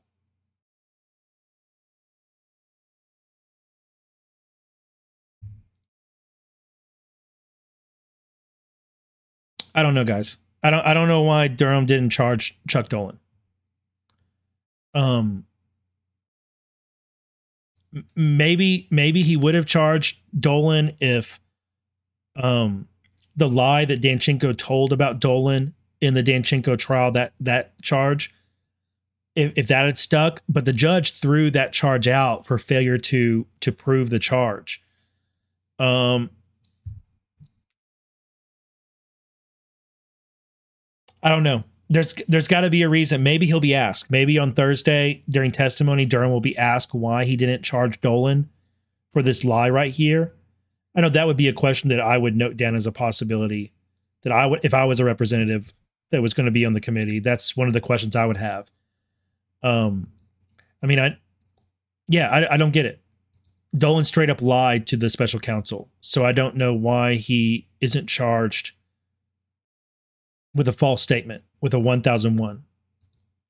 But I trust there's a good reason for it. Dolan is a source for certain information in a Steele report. Next part. At least one allegation contained in a Steele report dated August 22nd, 2016, which is 2016-105 is the report, reflected information that Danchenko collected directly from Charles Dolan. In particular, that report detailed the August 2016 resignation of Trump's campaign manager Manafort and his allegedly strained relationship with Corey Lewandowski. The allegation in the Steele report stated, close associate of Trump explains reasoning behind Manafort's recent resignation. Ukraine revelations played part, but others wanted Manafort out for various reasons, especially Lewandowski, who remains influential. Speaking separately, also in late August 2016, an American political figure associated with Donald Trump and his campaign outlined the reasons behind Manafort's recent demise. He or she said it was true that the Ukraine corruption revelations had played a part in this, but also several senior players close to Trump had wanted Manafort out, primarily to loosen his control on strategy and policy formulation. Of particular importance in this regard was Manafort's predecessor as campaign manager Corey Lewandowski, who hated Manafort personally and remained close to Trump, and with whom he discussed the presidential campaign on a regular basis. This Steele report contained information that Danchenko had gathered directly from Dolan in response to a specific request. In particular, on August 19, 2016, Danchenko emailed Dolan to solicit any, quote, thought, rumor, or allegation about Paul Manafort. In the email, Danchenko also informed Dolan that he, Danchenko, was working on a project against Trump, quote unquote. Could you please ask someone to comment on Paul Manafort's resignation and anything on Trump campaign? Off the record, of course. Any thought, rumor, allegation? I am working on a related project against Trump. I asked U.S. Person 2 3 months ago, but he didn't say much, although shared a couple of valuable insights. We know who U.S. Person 2 is, I believe. I think I remember identifying him during the Danchenko trial. I'm going to have to look that up. Danchenko referenced U.S. Person 2, a Republican lobbyist and acquaintance of Dolan, who was present at the meeting between Dolan and Galkina in March of 2016 regarding the proposed business venture between K Global and Servers.com. In connection with a voluntary interview by the office, U.S. Person 2 provided an email which appears to be referenced by Danchenko above, which stated in part, I have a question about Viktor Yanukovych and Dmitry Firtash. Oh, Dmitry Firtash was just recently in the news, by the way. Former Ukrainian president and former gas oligarch, respectively, and some Russian oligarchs. The relationship is mentioned, for example, here, and it gives an internet address. My question is, my friends in England, in context meaning Steele, have heard that a number of oligarchs, including Oleg Deripaska, Suleiman Karimov, and Dmitry Firtash, made certain investments in the U.S. real estate, maybe other sectors, and that then they made various loans or goodwill payments, etc., coincidentally in the summer of 2008, just in the run-up to the presidential election, where Mr. Manafort and also Richard Davis were working for the Republican candidate. Was that the case? What were they trying to achieve? Can these payments, if existed, be viewed as political contributions? I understand it is a sensitive question. I'll be happy to discuss it or other, perhaps more general things over a coffee at any time. At my end, I'll be happy to share insights on Russia/FSU. Thanks a lot. Kind regards, Igor. When interviewed by the FBI in September 2017, Steele stated that his initial entree into the U.S. election-related material dealt with Paul Manafort's connection to Russian and Ukrainian oligarchs. In particular, Steele told the FBI that Manafort owed significant money to these oligarchs and several other Russians. At this time, that's true, by the way, that Manafort did owe that money. At this time, Steele was working for a different client, Russian oligarch Oleg Deripaska. Boom, boom. Okay, remember earlier, the other day when we were reading in this, there was some talk about how, and I think it was a quote from someone else, describing Steele as having a particular disdain for the Russians or something like that. And I remember I remarked, I think it may have been Saturday, I was like, I don't understand this, because Steele was employed by some Russians. And there it is right there. At that time, Steele was working for Oleg Deripaska, who a number of people involved in Spygate were working for.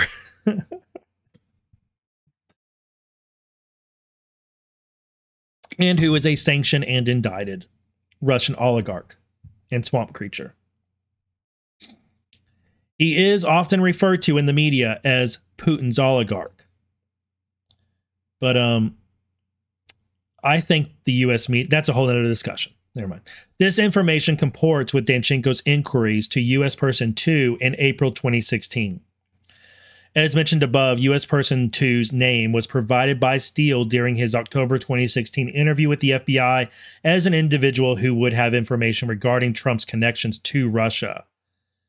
In any event, on August 19th, Dolan replied to Danchenko, stating in part, "Let me dig around on Manafort. Pretty sure the new team wanted him gone ASAP, and used today's New York Times story to drive a stake in his heart." On August 20th, 2016, Dolan emailed Danchenko the following. "Hi, Igor. I had a drink with a GOP friend of mine who knows some of the players and got some of what is in this article, which provides even more detail. She also told me that Corey Lewandowski, who hates Manafort and still speaks to Trump regularly, played a role. He is said to be doing a happy dance over it. I think the bottom line is that in addition to the Ukraine revelations, a number of people wanted Manafort gone. It is a very sharp elbows crowd. Dolan attached to the email a link to a Politico news article that discussed Manafort's resignation as Trump's campaign manager. Later that day, Danchenko replied to Dolan, expressing his appreciation for the information and stating that their, quote, goals clearly coincided with regard to Danchenko's efforts to gather derogatory information about Trump, almost like there was a plan. Dear Chuck, thank you for this. Any additional insights will be much appreciated. It is an important project for me and our goals clearly coincide. I've been following the Russia trail in Trump's campaign. It is clear it is there, so what you read in the news is hardly an exaggeration. Some things are less dramatic while others are more than they seem. Dolan replied to Danchenko with the following, "Thanks. I'll let you know if I hear anything else." Dolan provided this information regarding Manafort to Danchenko 2 days before it appeared in the August 22nd, 2016 Steele Report 2016/105. As reflected above, the information provided by Dolan was substantially the same as the information contained in the Steele Report. In particular, 1. Dolan claimed to have received the information from a, quote, GOP friend, whom the Steele Report describes as a, quote, close associate of Trump. 2. In his email, Dolan referred to Ukraine revelations about Manafort, which the Steele Report also refers to as the Ukraine corruption revelations. And 3, Dolan's email stated that a number of people wanted Manafort gone, and the Steele Report similarly stated that several senior players close to Trump had wanted Manafort out. 4, Dolan's email stated that Corey Lewandowski, who hates Manafort and still speaks to Trump regularly, played a role in Manafort's departure. And the Steele Report similarly stated that Manafort's departure was due to Corey Lewandowski, who hated Manafort personally and remained close to Trump.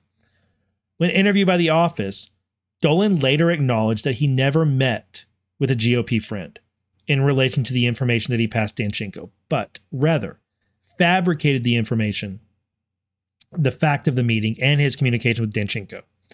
Dolan instead obtained the information about Manafort from public news sources. According to Dolan, he was not aware at the time of the specifics of Danchenko's project against Trump, or that Danchenko's reporting would later appear in the Steele reports. Dolan agreed that the information about Manafort contained in Steele Report 2016-105 appeared to be based on the information he provided to Danchenko. Dolan, however, denied that he had knowingly provided any additional information to Danchenko that appeared in the Steele reports, but acknowledged that it was possible that he could have been an unwitting source for the reports. Nevertheless, as discussed below, Dolan appears to have had access to substantially similar information to that which would later appear in other Steele reports as well. And that makes for a good stopping point.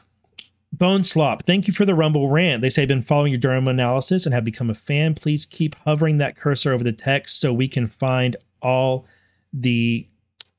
I don't know exactly what that symbol means, but I understand what you're saying.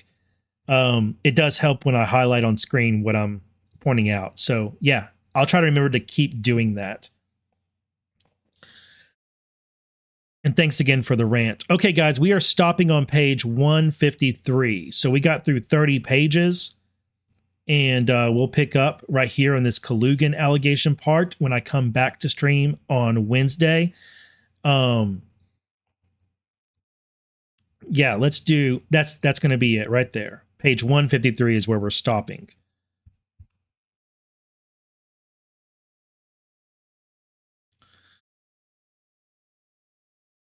Okay.